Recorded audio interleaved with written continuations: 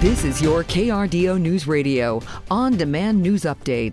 New developments in the deaths of 4 people found inside of an El Paso County home now appearing to be a case of murder-suicide. The El Paso County Coroner's Office confirming the victims as 54-year-old Desiree Vandeslack, 57-year-old Robert Vandeslack, and 30-year-old Deborah Scott. According to the El Paso County Sheriff's Office, their deaths being considered a homicide, but 22-year-old Peyton Vandeslack, who was also found deceased inside that home, not being listed as a homicide.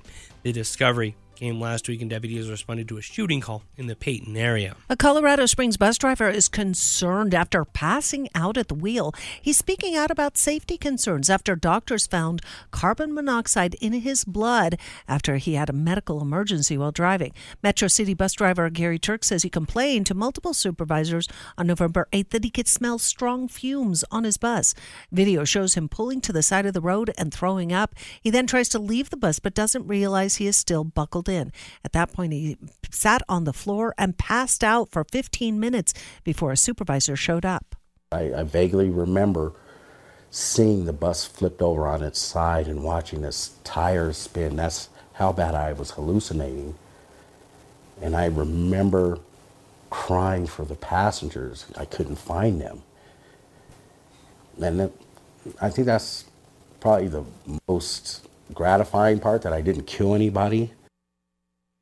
Turks was taken to the hospital where blood work shows he had high levels of carbon monoxide in his blood after the incident. Metro says it pulled the old buses out of service but only found very low levels of carbon monoxide and no major exhaust leaks. However, they're now considering adding CO detectors to the buses.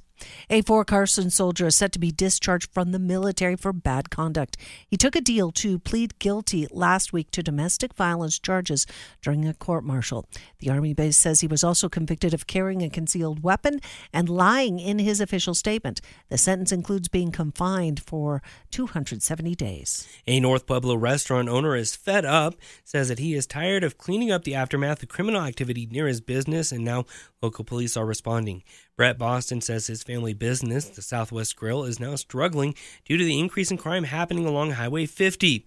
Monday night, Boston brought his concerns to the Pueblo City Council, explaining how difficult it has become to keep a successful business with that increase in crime activity in the area.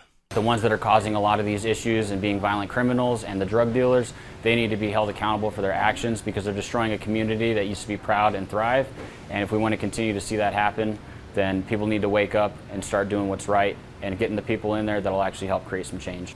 Pueblo police have since described the location as a, quote, problem area where many transient and unhoused people now flocking to. Because of this, they're placing more patrol officers in the streets along that area. The police department has also placed more cameras to help catch people in the act. Several illegal gambling businesses were shut down in Colorado Springs. Police learned of 34 locations this year and sent letters to the owners. They say most places closed on their own, with only 4 staying open.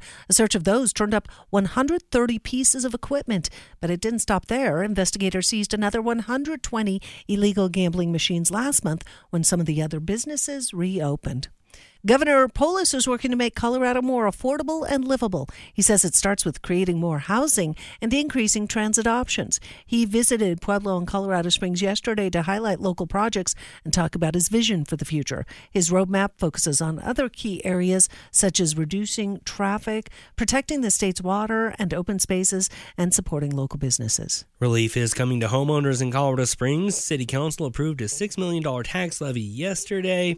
That means property tax bills won't be as high next year.